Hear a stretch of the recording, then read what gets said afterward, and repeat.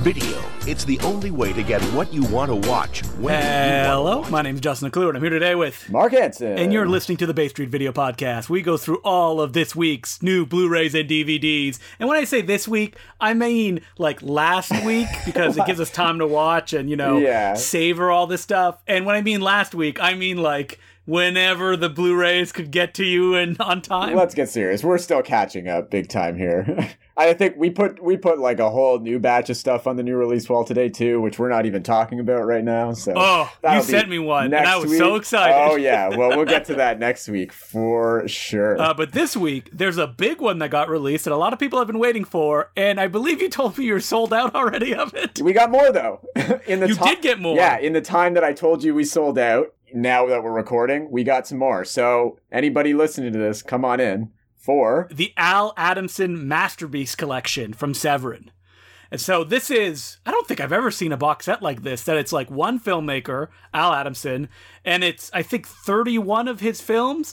And when I say his films, I use that very generously, because I got this set. It's beautiful looking. It's like a big book where all the Blu-rays are in it. It's not giant like that Godzilla set where you're like, where am I supposed to put this stuff? No, you can fit it comfortably on the shelf. And it comes with a booklet that goes through all the details of each film. There's some films in this set that have never been released ever, that were believed to be lost films, because it gives you all the info of like, oh, this was believed lost, but elements were found when we did the documentary. Oh, there's a documentary on the filmmaker as well. And for people that don't know, Al Adamson, he's like the ultimate trash filmmaker. He did films like Dracula vs. Frankenstein. I can always get confused because it's like blood, ghastly horror.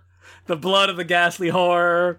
He did a bunch of westerns that were shot by, I kid you not, Vilmos Zsigmond, the Academy Award cinematographer, that would go on to work with people like Steven Spielberg, Robert Altman, Brian De Palma. Oh, yeah. Yeah, there's an amazing western, Five Bloody Graves, that he shot that's on this, that has never been shown in proper remastered widescreen anywhere, and it's on this disc set. But it's 31 films, so it does carry a pretty hefty price tag. Yeah, it is a cool $300. I will throw that out there. But honestly, I don't know what you think, Justin. You bought this, so I think it's kind of worth every penny, right? Oh, yeah. And when you have something like this, you're really going to dig into it. Like, I think I've watched 3 or 4 films already, and I'm just getting excited because he did a musical, he did a bunch of westerns. I love westerns. Oh, when I say musical, I mean like really low budget, like erotic Cinderella 2000 musical. Right. But I have to say, they did shoot it in Todd AO, which is what they shot Oklahoma in, which is like a big widescreen format. And yeah, there's like martial arts films that they actually worked with Hong Kong action choreographers. Like, this is a penny-pinching director whose productions were real low budget, but they're all here. They're all as good as they're ever going to look. And it's just a wonderful set to just like dig into somebody's career. And like I said, there's an amazing documentary on it. Yeah, and that's the thing. If you consider that Severin put out this set, and if you consider their releases are like, $30 a pop for a Blu-ray of like a single film, you're getting 31 movies here for $300, and they give it the royal treatment. I mean, I saw your video of you flipping through it and the book and everything. It is just a gorgeous looking set. And it is very limited edition. Severin opened it up on Friday, but I think they may have sold out again. And they're like, that's it. We don't have any more of them. And I don't even know if they're available on Amazon or places like that. Yeah, I'm not sure. We were kind of concerned that we weren't going to get them in because it had come out a little while back and we hadn't gotten our shipment yet. But yeah, we've gotten 2 shipments of them. We are expecting more. We actually have more on order that our suppliers say are supposed to come. So, I mean, I don't know. I mean, I wouldn't delay too long on this if you really want it. And I know they are... Yeah, they're not available on Amazon.ca anymore. And the used ones are going for $508. Yeah, and I know they are like... I think they're putting out a few of these ones individually. And they might do that with a few more. But I can't imagine they're going to put all of these films out individually. And even if they do, like, you might as well just get them all in a set together than buy them all individually, right? It's like a Jess Franco thing. You want to see the entire experience. Like one person's life and all the weird stuff he did. He was a real Godfrey Ho too. He would take movies from Germany, re-edit them, and like add sleazier stuff in them. Like there's an Uncle Tom's Cabin, an adaptation of it. script that it was like a G-rated one from the 60s, and they bought it in like the 80s and like re-edited and put new stuff into it. And like Sam Sherman, the producer of all of these films,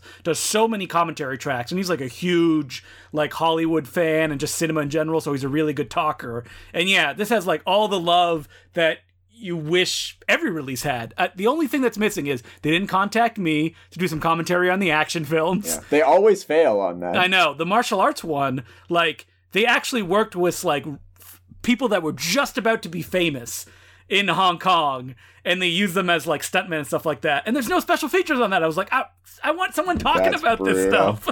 And, you know, that's just me. And yeah, there's, like, Jim Kelly blaxploitation films. I can't go through all the stuff that's on this, but it's like, woo! There is also an amazingly inappropriate family film on this set called Carnival Magic, too, which I quite enjoy.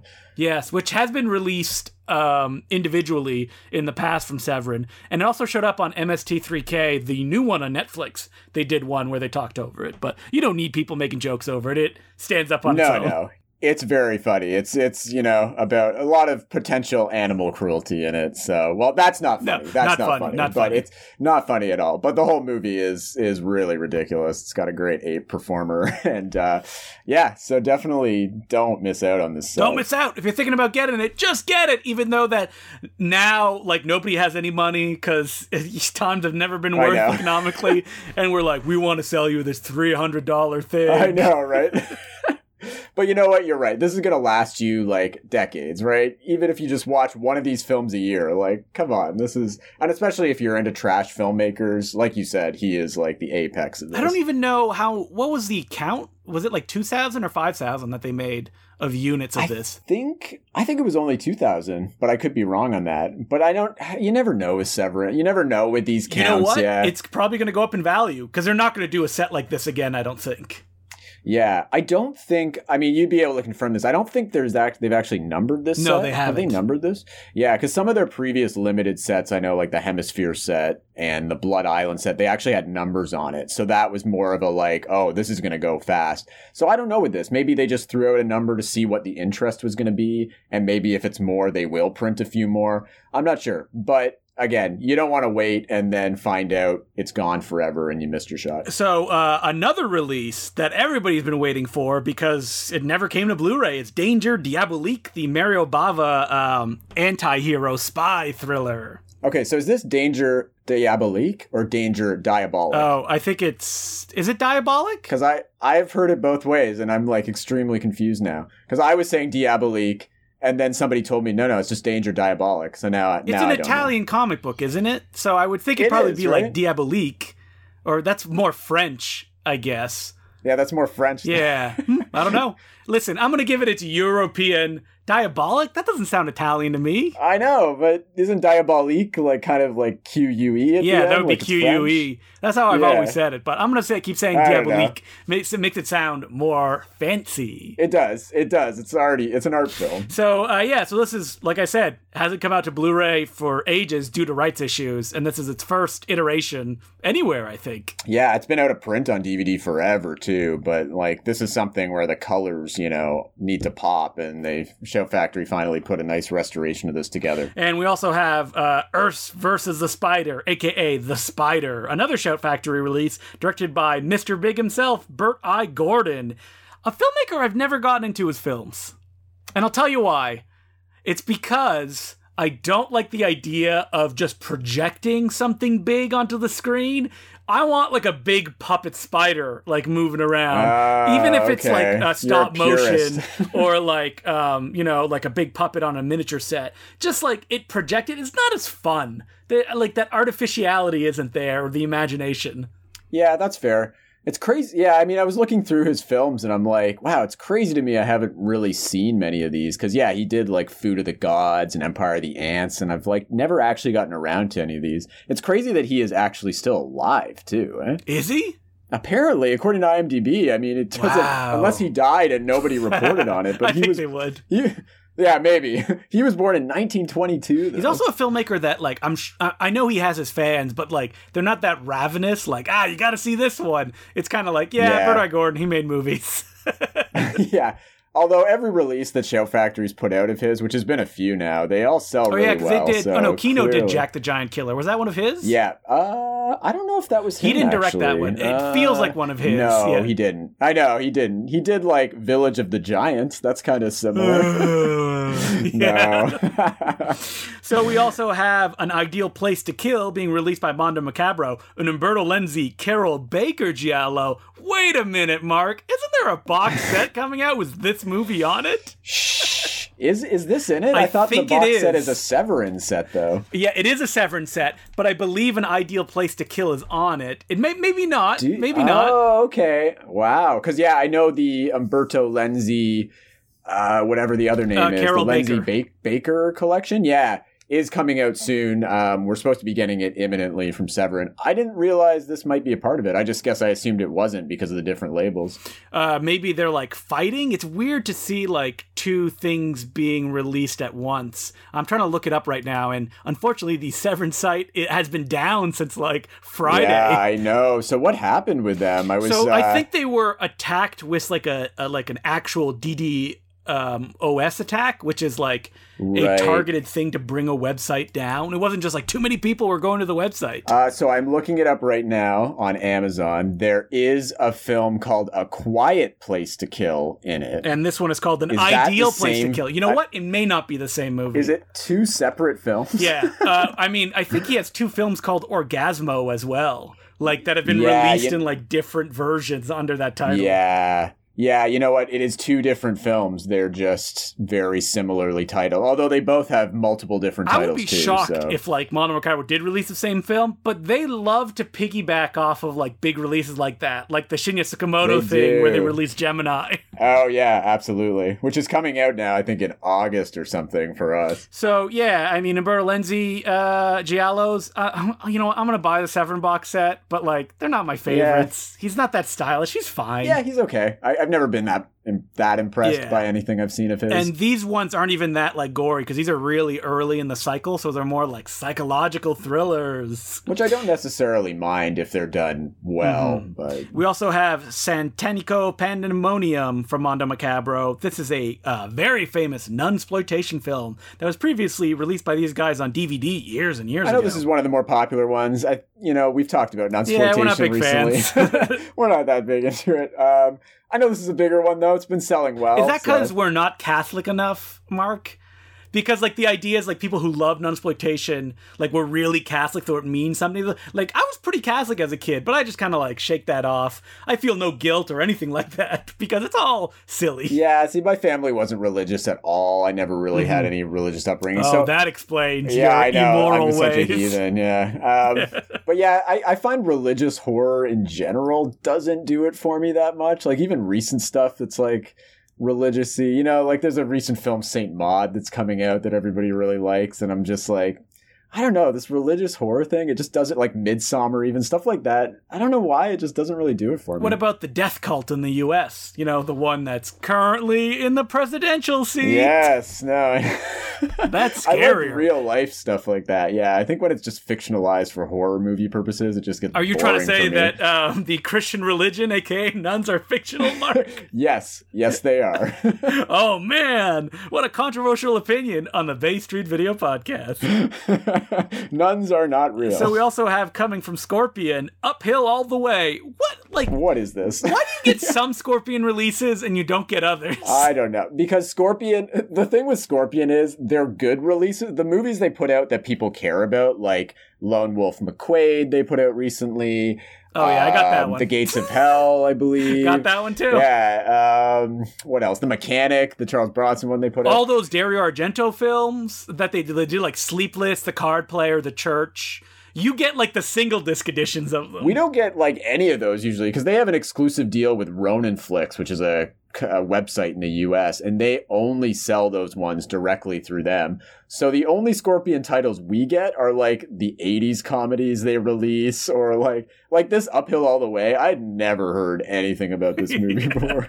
It's, This is a film for like people who saw it when it came out, or stumbled upon on television when they were a teenager and have like a nostalgic attachment to it. But other than that, I looked it up and I'm like, none of these names are ringing a bell. There's like what, Burl Ives is in it? I feel I am a big Burl Ives fan. I mean, it is directed by Frank Dobbs, who I know did the 1972 film Enter the Devil, which I think Massacre Video put out a while back, which is kind of like yeah, they did. Yeah, that's kind of like a notorious cheapo sort of like satanic panic movie from the 70s. But like, other than that, I don't know. Is this something to recommend? I'm not sure. Why can't you get this stuff from Ronin Flicks, Mark? Can't you twist any arms? I would love to twist arms. Because, yeah, we get asked for it all the time. Like when Lone Wolf McQuaid and Gates of Hell and Mechanic were all coming out, our phone was ringing off the hook for them.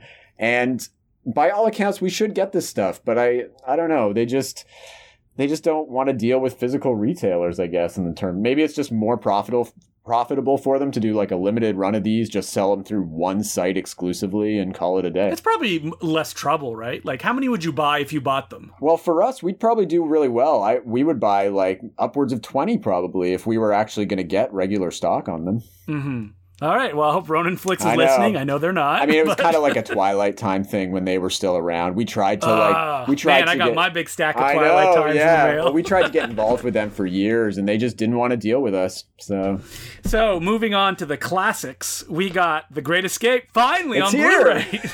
Yeah. Way past Father's Day. I put this list on the list, and I'm like, haven't we already talked about this? Like, we did. We did many times. So it's here finally. Yeah, it's good. Don't wait. It's classic. Rush down. Pick it up. Late Father's Day gift. You said you weren't a fan of this movie, I think? Or... Yeah, it's fine. It's there. I like it. It's entertaining. Yeah, I don't dislike it. Yeah. I don't love it either. Yeah. It's got great young Richard Attenborough performance, though. That's for sure. Oh, we got some more Richard Attenborough, very young, coming up later this week. Oh, but, if you want something else for the more arty dad for a late Father's Day gift, we have Tokyo Olympiad. Yeah. This is a big one, for sports fans and just film fans in general. I've never seen this, but I've always wanted to. But it's apparently one of the most... because you're like, 5 hours. I know. Well, it's so long, right? But Mark's more somebody who likes to throw on like Triumph of the Will if he wants to watch. Exactly, right? No, wait, what is the one that Lenny Olympia. Olympia, that's right. Yeah, so alongside Olympia, I would say this is one of the more famous sort of artful sports movies ever made, really. But it is like a 3-hour film. It's directed by Kon Ichikawa, who is pretty well known for other films he did that are a lot of like samurai films that he did. And there's other stuff he's done that's come out on the Criterion Collection. But yeah, this was kind of like a big deal at the time for just portraying sports on film in kind of an artful way. So we also have the Grand Budapest Hotel being released by Criterion because they are legally obligated to release every Wes Anderson film. They are. I really hated this movie. I'm just going to throw that out there. Really? Yeah. You are like 0.0002% of people.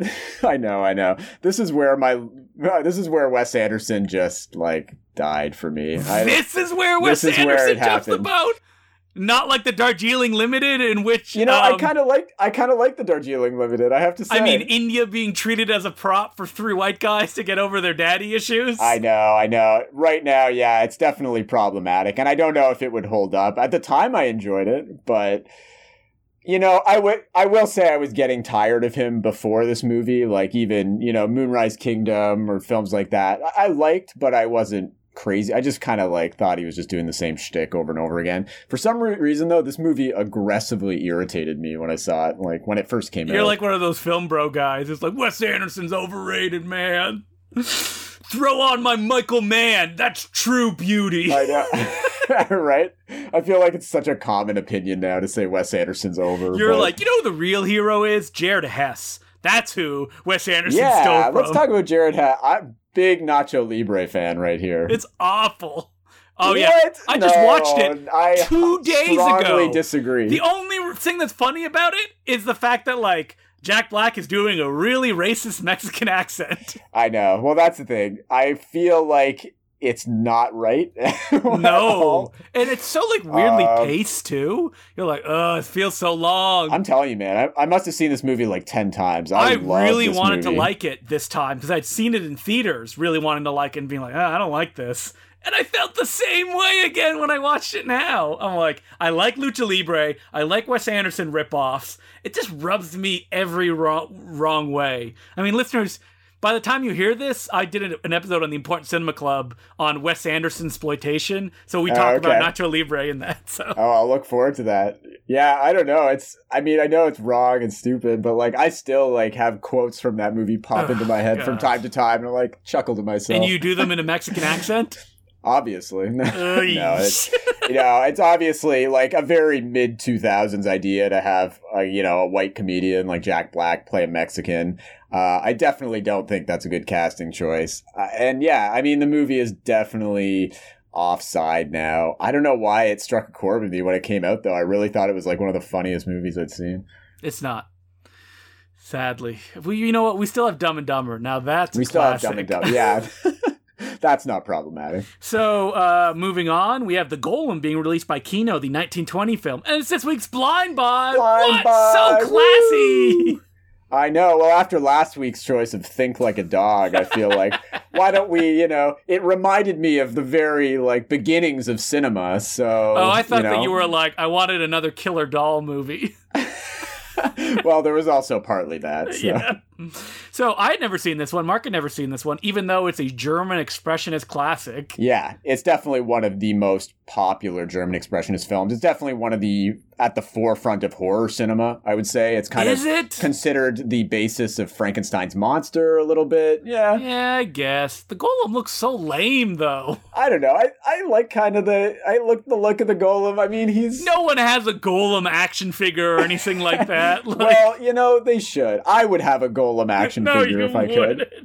You'd be like, why do you have this small Swedish child? I mean, it's beautiful, crazy sets. I guess it never came to Blu-ray before, right? No, this is the first time it's been on Blu-ray. So it's been on... Kino has put it out on DVD before. And this like was a million times. Well, this was like a notoriously kind of lost in the public domain film for a while. And then Kino finally put out a DVD of it about, I don't know, 15 years ago. But now it's been like fully restored from like an original print that's kind of like the best surviving print of it, with the full film and everything. It's been tinted in places. They've kind of redone the intertitles in some spots, it kind of seemed. And it looks beautiful. It really, really does. It has all the hallmarks of German Expressionism. And so if you're a fan of that, like, this is a must-buy. And also, yeah, I think it was directed by Paul Wegener. Yep. I'm mangling his name. Who also plays the Golem. And I didn't realize how much of a passion project the Golem... He loved the Golem. He could not get enough Golem. I know. This is the third Golem movie he made. The other two have been lost, apparently. So, but yeah, he was obsessed with the Golem. But he was also a fascinating guy. I didn't realize he's maybe not as talked about as like Murnau or Fritz Lang or a lot of those kind of masters of the Expressionism period. But he was basically a theater actor and then made the switch to film in kind of like the early 1900s to 1910s. Made a film called The Student of Prague, which was also a big hit at the time and was kind of a basis for a lot of horror cinema going forward. And then when Hitler took over, he actually stayed in Germany and he acted in a lot of in Nazi propaganda films. But while he was doing that, he secretly was aiding German resistance groups, and he was hiding people in his apartment who were more at risk for being thrown in concentration camps. So he's definitely fighting the Nazi regime like on the sly while still, trying to like pretend like he was part of the industry. It was an interesting... and then when the war ended, he was one of the first to try and rebuild Germany and try and get things back. He was really active in the political spectrum. But why watch The Golem when I could watch Puppet Master 3, where it actually has inanimate puppets fighting World War II Nazis? Good question. I mean... The Golem, it's crazy that there hasn't been, like, more exploitative versions of this story. And I think at the end of the day, it's because there is no iconic rendering of one that, like, sparks the imagination of a horror fan, right? Like, you got Nosferatu, that's why you see that version in, like, Salem's Lot, or, Shadow of the Vampire, or, like, cartoon renditions. And did you read, Canon announced they were going to make a Golem movie with Charles Bronson Unfortunately, No not way. playing the Golem. And the idea was going to be a Jewish guy makes a Golem in like the mean streets of New York, and it like becomes a vigilante, like killing criminals and stuff like that. See, I like that. Why did that not happen? And in the ad, the Golem looks like they had done like a maquette of it, like the creature from The Keep, the Michael Mann film. Oh, yeah. So it has kind of like the course. round head, and it's kind of like monstrous eyes and stuff like that. That's interesting, yeah, because it is considered such a forefront of horror cinema. And even I was reading the cinematographer of it went on to shoot a lot of the Universal horror Carl films Freund. and like. Yeah, he worked with Fritz Lang. He did The Mummy and stuff like that. Yeah, of course. So, like, the fact that they haven't kind of made any other iterations of this character is strange. There was a film that came out, like, last year, but it's another arty, like, A24 imitation, where it's, like, a woman, like, creates a golem child. I want, like, a big monster guy who's, like, bursting through walls and killing Nazis and stuff like that. How amazing would it be if someone made it and, like, made it to go after, like, white supremacists now? That's the thing. I feel like it's more relevant than ever. And honestly, watching this film, it was really spooky to see how prescient it was at that time. Because it was, it came out in 1920, and it is about persecution of a Jewish community in this ghetto. And this was obviously, 15 or so years before the Nazi regime came about and really took over. But you can really tell that the fears of persecution were there, like much earlier. Writer Siegfried Krakauer goes into this a lot in From Caligari to Hitler, which is like did you crack open a book after watching the movie? I've already read From Caligari to Hitler. It's a really great book, and it really goes into just how loaded these German Expressionist films are with like the anxiety of persecution and everything. And I mean, with the Golem, it's just like front and center, right? Like it starts off with like the professor basically receiving a warning from the stars that the Jews are going to be persecuted, and it just kind of goes from there. And it's just really spooky to see in this time, like these dreamlike films that really kind of captured the anxiety of the nation. So serious and academic. That's what happens when we don't pick like Agent Cody Barks to talk about as our blind buy. I put on my reading glasses this week. It was hard. So, would you recommend it as a blind buy? Of course. Like, if this is, you know what you're getting into. This is not like a shocker or anything like that. That's the thing. This is classic. Yeah, it's no shocker. The Wes Craven classic. No, of course not. I would recommend this. Yeah. I mean, I'm a big fan of German Expressionism, and I was shocked that I'd never seen. This was just one of the ones I'd never gotten around to for whatever reason. Have you seen F.W. Murnau's Faust? I love that one. Yeah, I love Faust. Faust is amazing. Really love Murnau stuff. And a lot of the stuff from that period, and I'd always been wanting to check this out. I'm kind of glad I waited until this release, though, because it does look as beautiful and complete as it's probably ever going to look.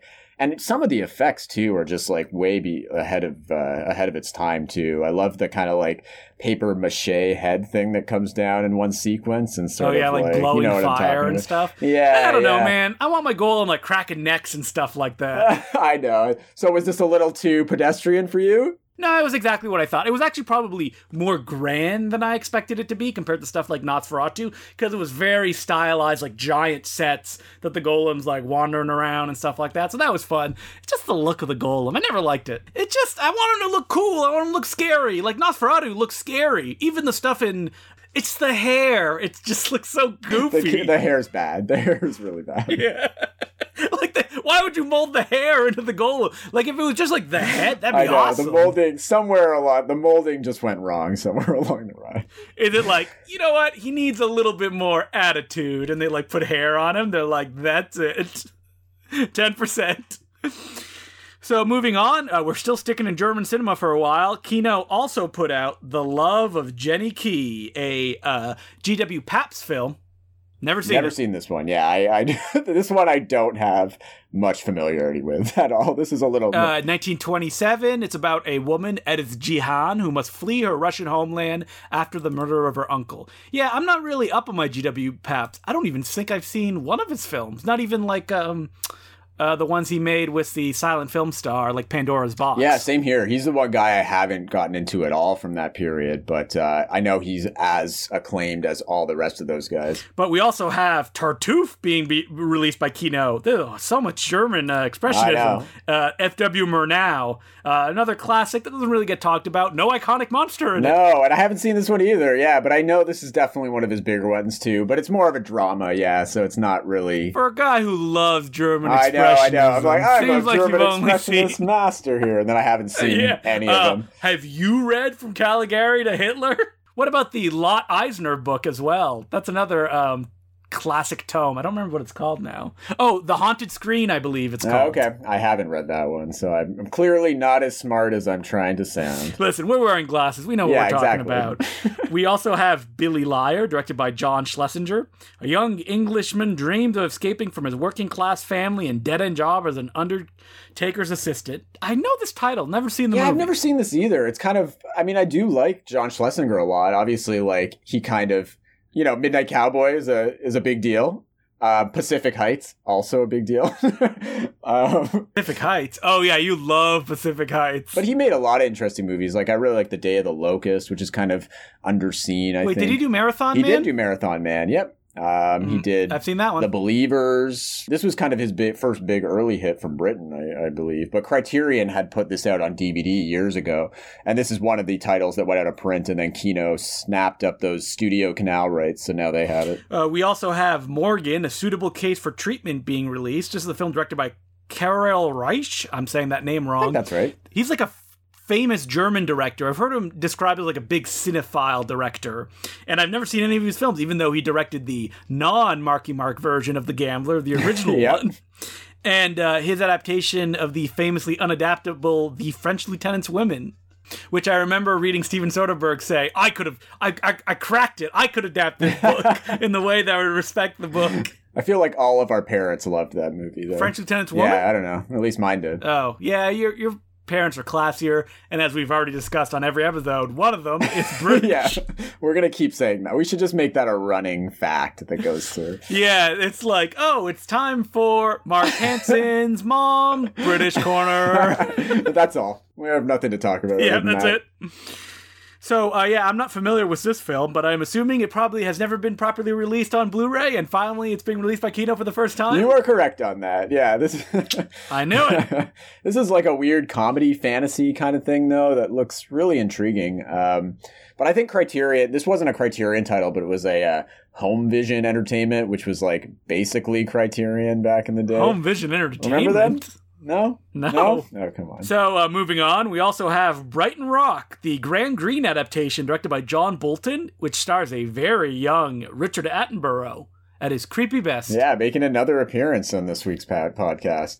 This is a noir that has been, like, asked for years. I don't know what... I think it was in the public domain for a while, because we had some, like, bootleg kind of versions. Yeah. But people have been wanting a legitimate release of this for years. It's definitely one of the most popular noirs that has never really been formally released.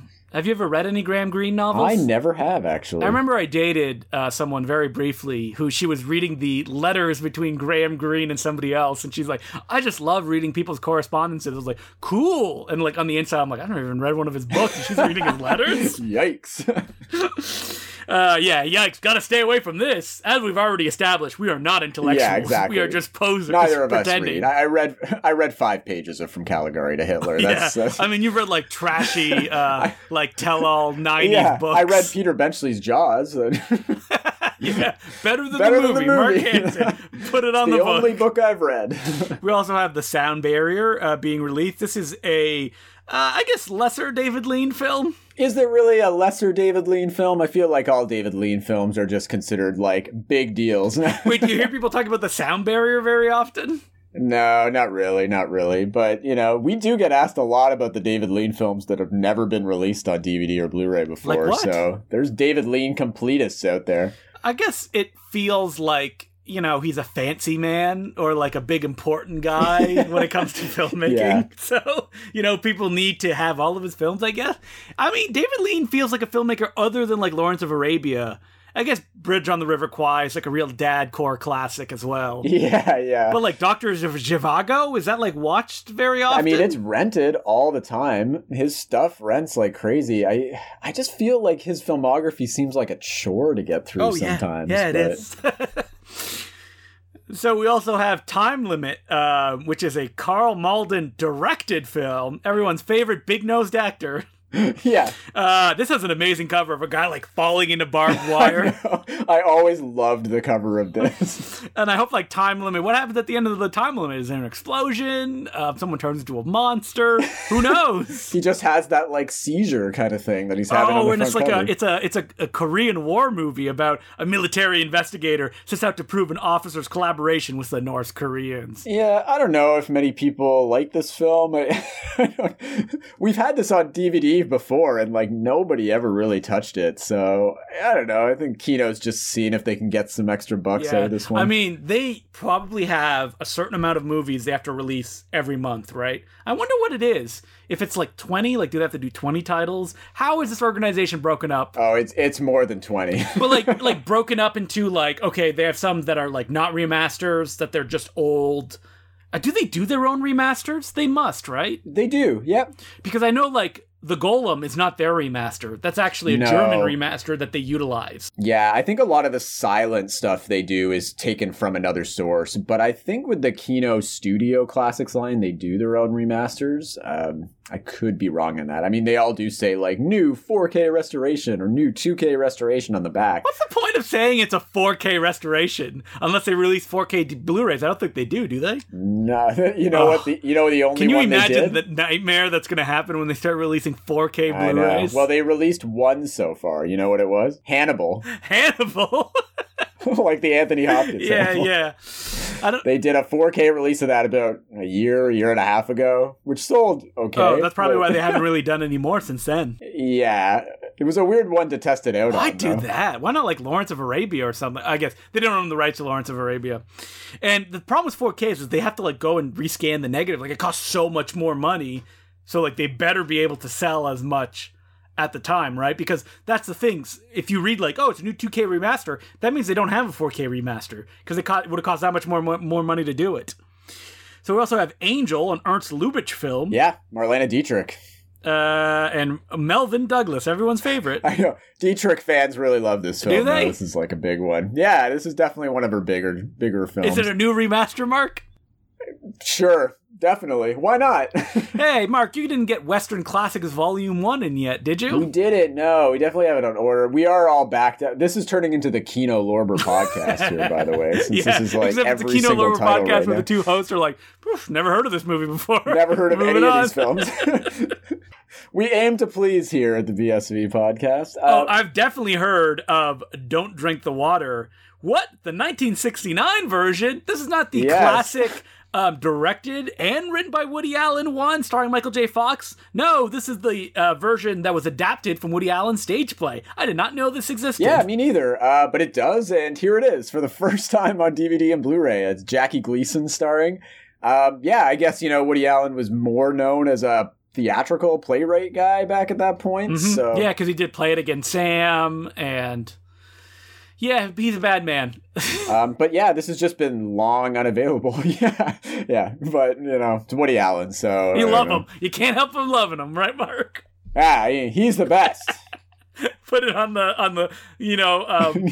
I'm just going to write that on a Post-it note. Canadian paperback. Do you guys at Bay Street Video still put, like, ratings on the board that's there? Yeah, the ratings, the critics rating board.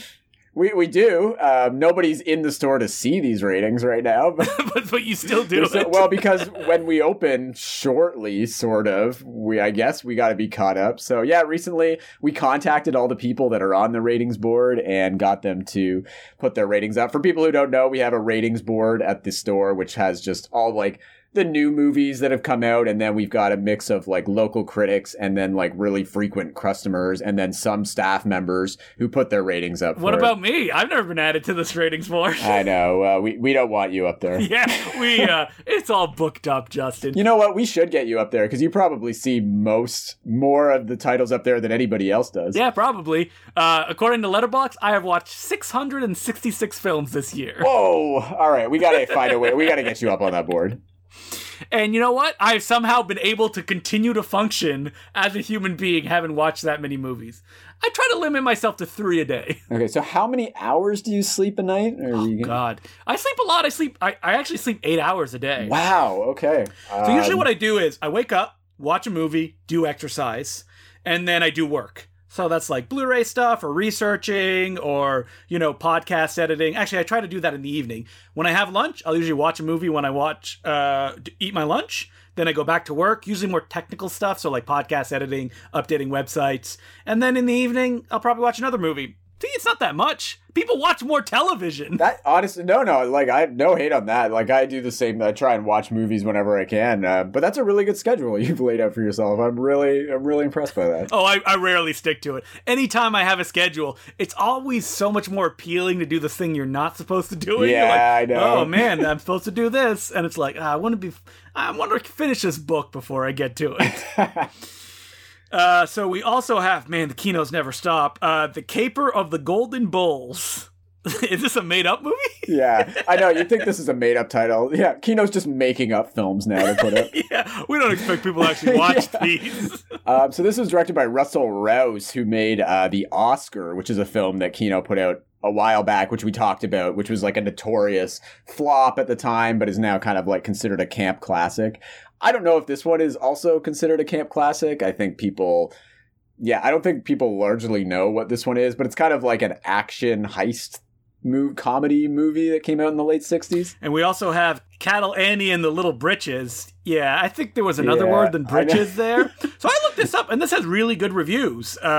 It stars Diane Lane and Amanda Plummer in her first role, and they play teenagers who join a gang of bank robbers that include Burt Lancaster. It was directed by Lamont Johnson, most famous for Space Hunter 3D. Right. There are a bunch of titles that you're like, oh, I recognize that. Never seen it. But yeah, people say it's really good, and it was just released way too late in the cycle of Westerns for it to make a big impact. This one has been doing okay, though. We've actually been selling a few copies of this, so this definitely seems like there's a cult out there for it. We also have Connecting Rooms, a film directed by Franklin Gollins about a fired schoolmaster, Michael Redgrave, who lives in a seedy British boarding house as a cellist and songwriter, Alexis Canner. Oh, okay. Franklin Gollins hasn't really directed anything. Is he someone famous, or? I don't know. I think the main draw in this one is just the fact that it's Michael Redgrave and Bette Davis. But it's late period Bette Davis, too, so I don't know. So she's like, hello, I guess because she's British and old now. That's exactly how she is. Speaking of older people in films, Love Amongst the Ruins, which when I looked it up, I'm like, George Cukor directed a film in 1975? Yeah, but it's a TV movie. Yeah, starring Katharine Hepburn and Laurence Olivier. An aging actress and socialite, Katharine Hepburn, has ended her engagement with a younger man and is now being sued by her former fiancé. And Laurence Olivier is assigned to her case, and I'm sure they fall in love and stuff like that. Yeah, stuff like that. Good stuff like that. It's nice to see people on the edge of death on screen. Yeah. I guess 1975, Katharine Hepburn, she's pretty old by that point. Yeah, they're both kind of in their twilight years. Twilight time. We also have Jenny, which is directed by George Bloomfield. Who's a Canadian director, actually. Never heard his name before. No, not really. He's from Montreal. He directed a lot of TV. He directed a lot of Due South, apparently. But this was one of the only American films, I guess, he directed, feature films. And I think it's most known for being the kind of debut or one of the big breakouts of Marlo Thomas, who was a big TV star on That Girl. But it's also got Alan Alda. I don't know. It's cheap. I was hoping it'd be the big breakout of Alan Alda. Yeah, I know, right? Man, I'm an Aldaite. I think this is one of those films that got some award recognition at the time, but now nobody remembers what it is. That Girl. That's title seems familiar, but I don't recognize the name Marlo Thomas. Yeah, it was a popular TV show in the 60s through to the early 70s. When do you think will come the point where, like, the generation who is familiar with these films keeps asking for, like, it just ends? I know. 5 years? 10 years? Yeah, I think we're coming up on that point, right? Maybe 10 years. 10, yeah, 15, and that's maybe max. That's why, like, these studios are like, oh, we gotta pump this out now before it's too late. Nobody's gonna want these. I mean, I haven't seen Jenny. Maybe it's great. Like, I'm not gonna see an American film directed by a Canadian director. Yeah. No, thank you. How dare he? I mean, probably couldn't get any work in Canada. That's why. So we also have Song of Norway, a film we almost watched for our blind buy. I know, but you kind of talked me out of it, and probably for good reason. 2.5 hours. This is apparently a notoriously bad musical from 1970 that's about a famous Norwegian composer who I'm blanking on what his actual name is right now. Grieg is his last name? Edvard Grieg. But yeah, it's an American film, and apparently it was just a huge flop. Nobody went to see it. Kind of killed the careers of the director and everybody involved. Is the reason that you don't like musicals that you only watch, like, bad musicals? You know what? I saw this come up. I'm like, wow, a notoriously bad-looking musical. It's, like, supposed to just be, like, pretty scenery of Norway, and that's it. But then you told me how boring it's probably going to be, and I'm like, yeah. I don't want to be bored. I know. I don't mind being bored, but for 2.5 hours. Whew, yeah. Yikes. So, well, it's finally out, so if there's fans out there, time to pick it up. We also have I Wish I Knew by Jian Zenke. I'm saying his name wrong, right? I think it's Jia Zhangke. Zhangke. That makes it sound French, even though he's a Chinese director. I don't know. I might be wrong. Most famous for directing A Touch of Sin and films like that. Yeah, I haven't seen this one, but I really like his other stuff. This one's more of a he does a lot of documentary work, so this is one of his more documentary films, and it's kind of just a portrait of modern day China. His stuff is beautiful to look at, and this one actually had never been released on DVD or Blu-ray before, and it's about 10 years old. I think it came out in 2010. But it played festivals, and I think got a brief theatrical release back then, but nobody ever put it out. I wonder why. China related? It's supposed to be great, yeah. So we also have Strike Up the Band. We're out of Kino land, and we're in Warner Archives territory. Yeah. No more Kino talking until next week when we have like 50 other titles to talk about. Yeah. This is a Busby Berkeley musical that stars Judy Garland. I'm going to leave this one to you. No, I've never seen it. All right. Yeah, I know Judy Garland and Mickey Rooney are in this one. Oh, no. Okay, so this is like those Judy Garland, Mickey Rooney series. Yeah. And I guess Busby Berkeley is like the studio's like, you gotta direct some of these. The thing about Busby Berkeley is like, he's famous for his musical numbers, but he directed like a lot of films that are super forgettable and bad. There's like one where it's like a baseball. It's like, let's go out to the ball game or something like that. Terrible, yeah. So are you not a fan of this kind of musical then? No, I'm not a fan of this kind of musical. Like Mickey Rooney and Judy Garland like putting on blackface numbers and stuff like that. No, thank you. Yeah, yikes. I mean, I haven't seen this one, but supposedly people have really been clamoring for it, according to the Warner Archives podcast. Yeah. Hey, we sold out like actually right away, and then we got a couple more in, but these things sell well. I mean, it's something that people that are buying it probably saw as a child, so there's like a nostalgic attachment to it in like the best form that they can get to it. Yeah, I would guess that's the reason. So we also have Cannery Row, the John Steinbeck adaptation, which is probably most famous because it has Sven Nykvist as its cinematographer. Yeah, and Nick Nolte in it, right? Mm-hmm. Most handsome man of the year, Nick Nolte. Yeah. Also directed by David S. Ward, who we have sort of talked about because he directed the Major League movies. Oh, yeah. I mean, it's no necessary roughness, but, you know. Yeah, no, I know. This was a film that was famously a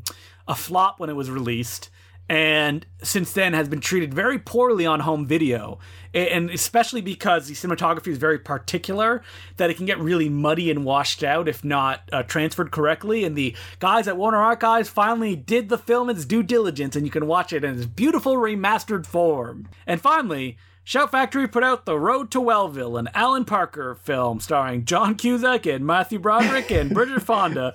We talked about Alan Parker just a few episodes ago. We did. Because you said you were a big fan, and then I made fun of you because I named a bunch of movies, and you're like, I haven't seen those. Shh. Well, you know what? I've seen this one. What? You have? I wasn't actually sure whether to put this in the cult or the classic section. This is a weird film. I remember seeing this as a kid, mostly because I had some weird obsession with John Cusack, and he's in this movie. Why? I don't know. I just really thought he was cool and like Better Off Dead and like Say Anything and like those 80s movies. What about now? Do you still think he's cool? No, I think he's kind of a loser now, but I don't know. I mean, What? But what about his like, his politics? He's very vocal about that stuff. I don't mind his politics. I just like he does so many bad movies. He does so many bad action movies now where he like. So you mean like that? He's a loser, but you do love him in a do-rag. I do love him in a do-rag in Arsenal, which is a great film. I love him in these action movies. That is not a great film. I keep going to watch Arsenal and like I'll look on Letterboxd like 0.5 star, 1 star. Oh, it's entertaining. Mark says it's good. I mean, Nicolas Cage returns as his character from Deadfall. Yeah, exactly. But John Cusack has done so many of these kind of bad action movies, and I do love him for it. It's just, at one point, I thought he was like a really cool and good actor, from like... Yeah, the guy who made War Incorporated, right? Yeah, exactly. Which I actually went to see in theaters at the time, so... One of the few. Is he funny in The Road to Wellville? You know what? He's just one of an ensemble. Like, so this does have Matthew Broderick, Anthony Hopkins, Bridget Fonda, a whole host. Dana Carvey is in this, actually. There's a whole host of people. And this was semi-based on a true story about the guy, Mr. Kellogg of the Kellogg Empire. I can't remember his first name, but he had a wellness clinic, I guess, it's either the late 1800s or the early 1900s. So basically, this is kind of a funny, surreal, comedic look at that clinic. A bunch of people go to this clinic. And I remember being really intrigued by it as a kid, because you kind of just think it's going to be this like dumb-looking comedy. But then, Alan Parker made it. It's got like a really weird sense to it. And then I just kind of forgot about it until Shout Factory decided to put it out. It's never really been released well. The DVD was always like a bad full screen transfer. So if you're a fan of this film, it's out now in glorious widescreen. Wait, but you've watched it. Is it funny? You didn't get to that part. Well, I watched it when I was like 15 years old. So I thought it was funny at the time, but I'm not sure how well it holds up. Yeah, it definitely has that kind of like smug arch like 90s. It's got a bit of a Whit Stillman-esque Merchant Ivory kind of comedy thing going on. I thought it was kind of interesting, but I would love for people who are bigger fans of this film to chime in on social media or something and let us know, because I don't know, this film has always just looked really intriguing to me. Does it have a cult? I don't know. That's the thing. I don't know if anybody really, because people talk about Alan Parker, but nobody ever mentions this film, I feel. Moving on to new stuff, Portrait of a Lady on Fire is being put out by Criterion. I did not see this one. Did you? Yeah, it's great. You didn't see this one? I guess because people at the websites that you work for actually wanted to see this movie, so you don't get to see those. Yeah, see, I don't get the good movies to review. No, Do you get to pick the movies? No, I kind of the way it works is I get offered things a lot of the time.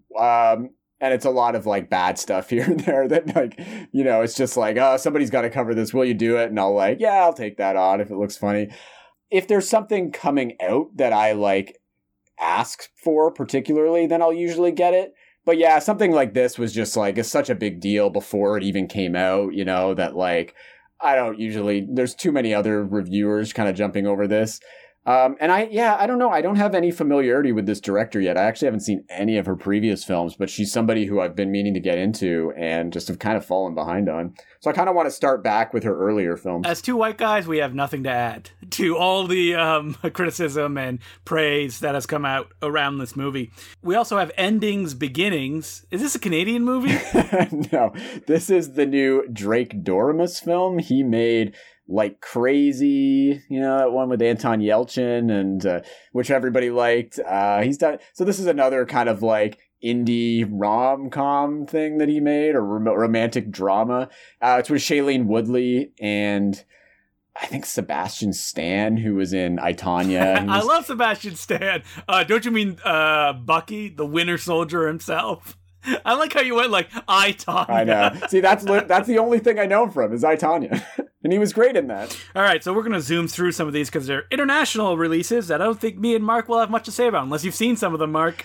Yeah. Budapest Noir from 2017, a murder mystery set in Budapest, 1936. just as Hungary was preparing to align itself with Hitler. Sounds like fun. Yeah, this is like kind of a throwback film from Hungary. It's directed by a lady named Eva Gardos, who's actually she's directed a few films, but she's most known as an editor, and she's edited she edited Barfly, and like, she edited Valley Girl. She edited a few like bigger 80s movies, Under the Cherry Moon, the Prince film. So, she's kind of more known as an editor, but she's got this really cool looking throwback noir out right now. We also have CHICHINETTE, The Accidental Spy. This is a sequel to the Jackie Chan film, right? Obviously. The Accidental Spy.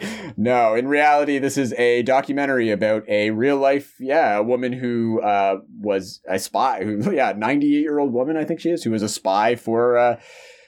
who was an undercover spy against the Nazis, I think, and she kind of lived to tell the tale. Will coronavirus movies be our World War II films? I think they will. Like, when we're like 70, 80, like, will there just be endless coronavirus there films? Will. Well, I mean, we've got, like, Corona Zombies coming out soon from Full Moon. That came out like 4 months ago. That already happened, right? Yeah. How many World War II films do you think would come out in a year? Back then? No, like now. Now? Like, that are being released now. I don't know. Because, like, talking, like, there's 2 or 3 every week. Like, it's crazy. There's definitely a lot more about, like, Nazi spy stuff, I find. That's, like, a big thing, both in documentaries and fiction films. Yeah, I don't know. They just, like, I think World War II, filmmakers will never stop getting mileage out of it because it was such... like a major event, and there's just so many different avenues to take with it, right? And I think that it's also because the Nazis are such an evil, easy villain, right? That when you're going against that, exactly, when you're doing right? a Civil War film, they're like, I don't know, who is bad? The people who want to free the slaves or the people that want to keep the slaves? I don't know.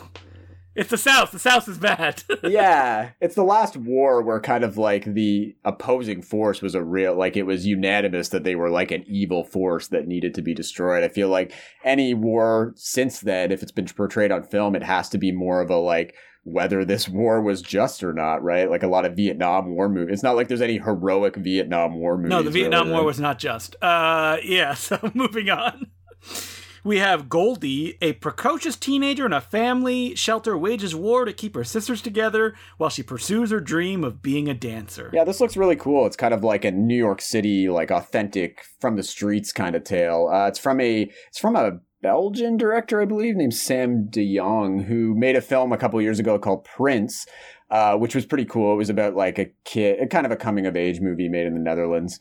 And this is his follow-up, and it's set on the streets of New York. It's been getting tons of great reviews on the festival scene. Vice is putting this out, so it's kind of got like that, edgy Vice quality that I guess they Vice look is for. Like really bad though. Did you read those reports of like their organization where they have to sign a document that's like, listen, we're not PC, so you're going to deal with un-PC behavior when you work at Vice, aka the men will treat the women like garbage. Oh yeah, Vice is a terrible place to work for sure. But I think with their film, as they've gotten into film distribution, they're really trying to champion like new voices. I mean, they were big on bringing Anna Lily Amirpour kind of to audiences by taking on A Girl Walks Home Alone at Night and stuff like that. Where did she go? Has she been folded into television at this point? I don't know, because I know like The Bad Batch wasn't as like... Yeah, it didn't do anything for them. ...greatly received, as Girl Walks Home Alone at Night was. So I don't know what she's up to these days. We also have... Home, which is another Belgian film directed by Fien Troch. A 17-year-old Kevin sentenced for violent behavior is let out of prison. Yeah, this seems like another kind of like kids aren't all right, Larry Clark-esque kind of movie that is being put out. The director, she's pretty well known for some short films that have gotten a lot of acclaim, and this is kind of like a big sort of breakout feature for her. It came out a couple years ago. It's just only finding distribution now through Altered Innocence, which really kind of specializes in these like edgy youth movies recently. We also have Winter Hunt, another World War II themed movie. Is this actually World War II themed? I didn't even know that. Lena lies her way into the Rosenberg family home to get to a former Auschwitz guard. So yeah, it is. Okay, well there it is. Yeah, they're kind of pitching it like a international crime thriller sort of thing. So yeah, I don't know. International crime stuff does really well for us. So international crime? Oh, yeah. Scandinavian and like also German, French crime series and stuff like what that. What does the worst for Bay Street Video? The worst?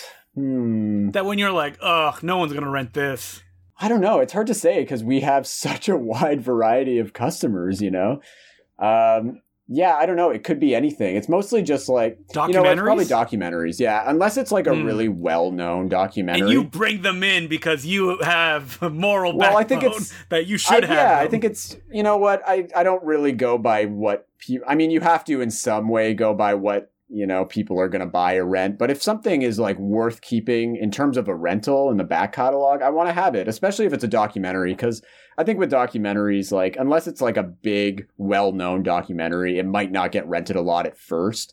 And also a lot of documentaries are going the VOD or streaming route. So a lot of people find them that way. But we do find like they do well as back catalog things. Like people will ask for them the years down the road. And it's like, it's nice to have those because at that point, maybe no one else does. Because they can't find them at the library, which is where documentaries go and retire. Or there's like a waiting list of 50 people and somebody hasn't brought it back yet. Come on, I want to see...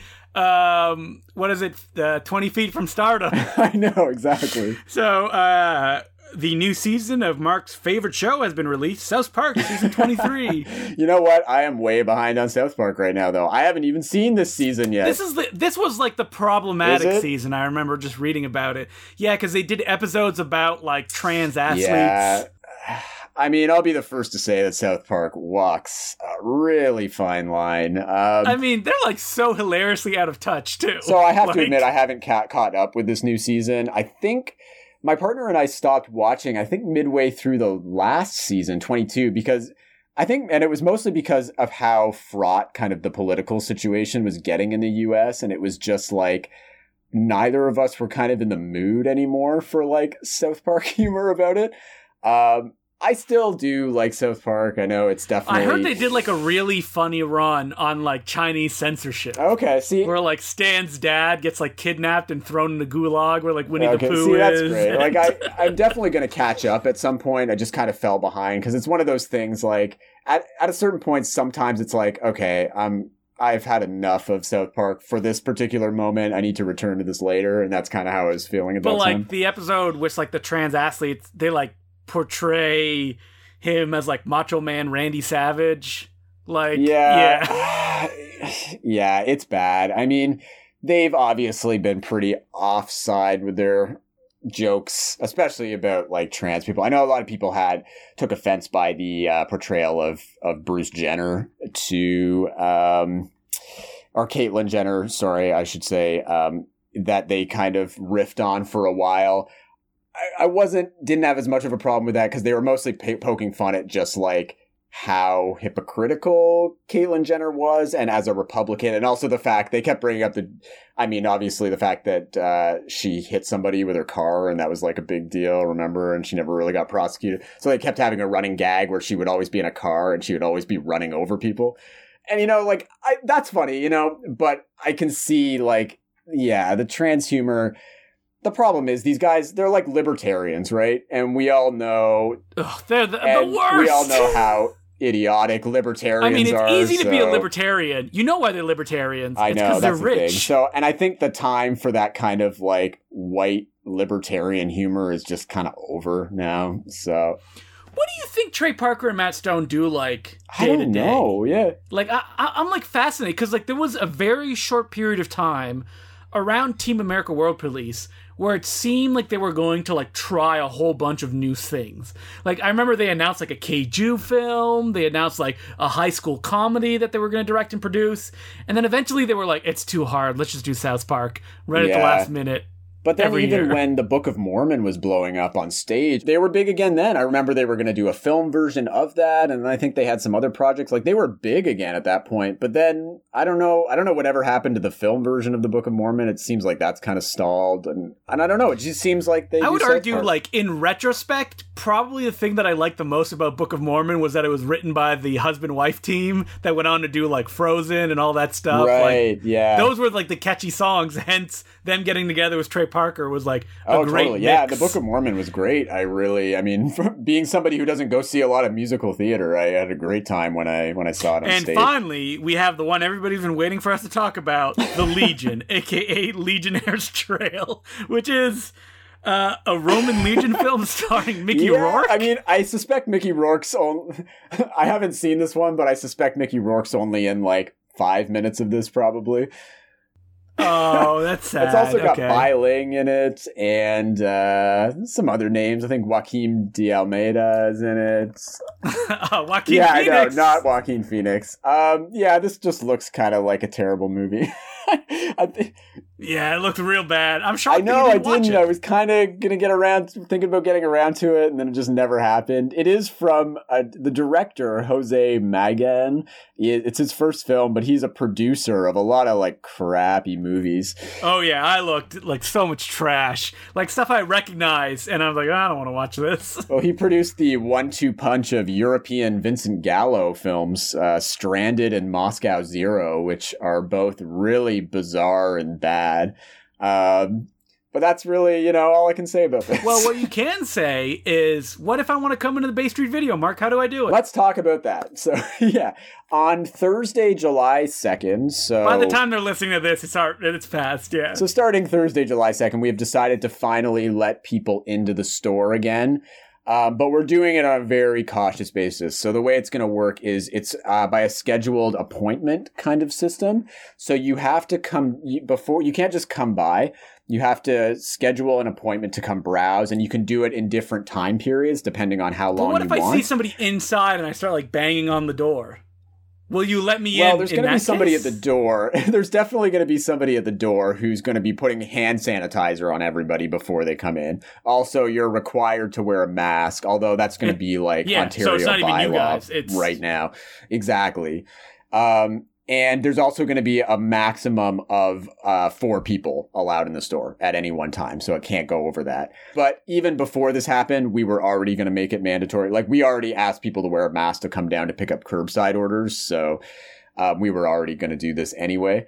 So, yeah, that's the way it's going to kind of work. Now, we are going to be letting people in potentially if they stop by. So if you just are in the neighborhood and stop by and want to come in, you will be allowed, if there's nobody that's already in the store, like if nobody's booked up these spots, then we will schedule something for you on the spot. Can I come back in 20 minutes if I give you my name and there's nobody booked up? Yeah, we can do something like that. What if I start banging on the door again? Well, then you're going to be banned for life. For life? And there are people that are banned for life from Bay Street Video. There are. You know what? I'm just kind of sick of dealing with frankly, assholes who don't want to follow the rules, and especially at this time. So, honestly, it could kill people. Don't follow the rules. Please don't be that person that's just going to be it's already stressful enough for us to try and deal with this, for us to try and keep everybody safe, both the employees and the staff. The employees and the customers. And we also still don't have... You're like, I consider myself an employee. Everyone beneath me is staff. I'm not staff. I'm an employee.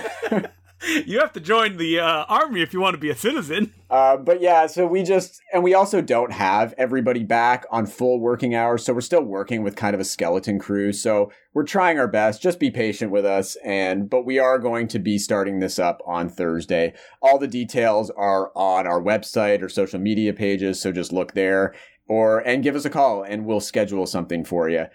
And that's how it's going to work for the foreseeable future until we feel safe enough to open it up more. But I don't know. With the way things are going, I feel like it's going to be like this for a little while. I want my Adamson set. That's me banging on the door. I know. Well, we'll take the Adamson set, which is like a brick, and smack you over the face with it. There you go. You got it. It's yours. Yeah, that's what our weapon will be. The bouncer at the door is going to have a copy of the Al Adamson set to smack anybody who's causing a ruckus. Yeah, but I want to put some honey on my face so it'll stick to it, and I'll just run away with it. And then run away with your head being weighed down to the ground. Yeah, breaking my neck. Man killed due to poor planned scheme. All right, so until next week, my name's Justin LeClue. And I'm Mark Hansen. Keep on buying. And keep on renting. These movies and many more are available at your local video store.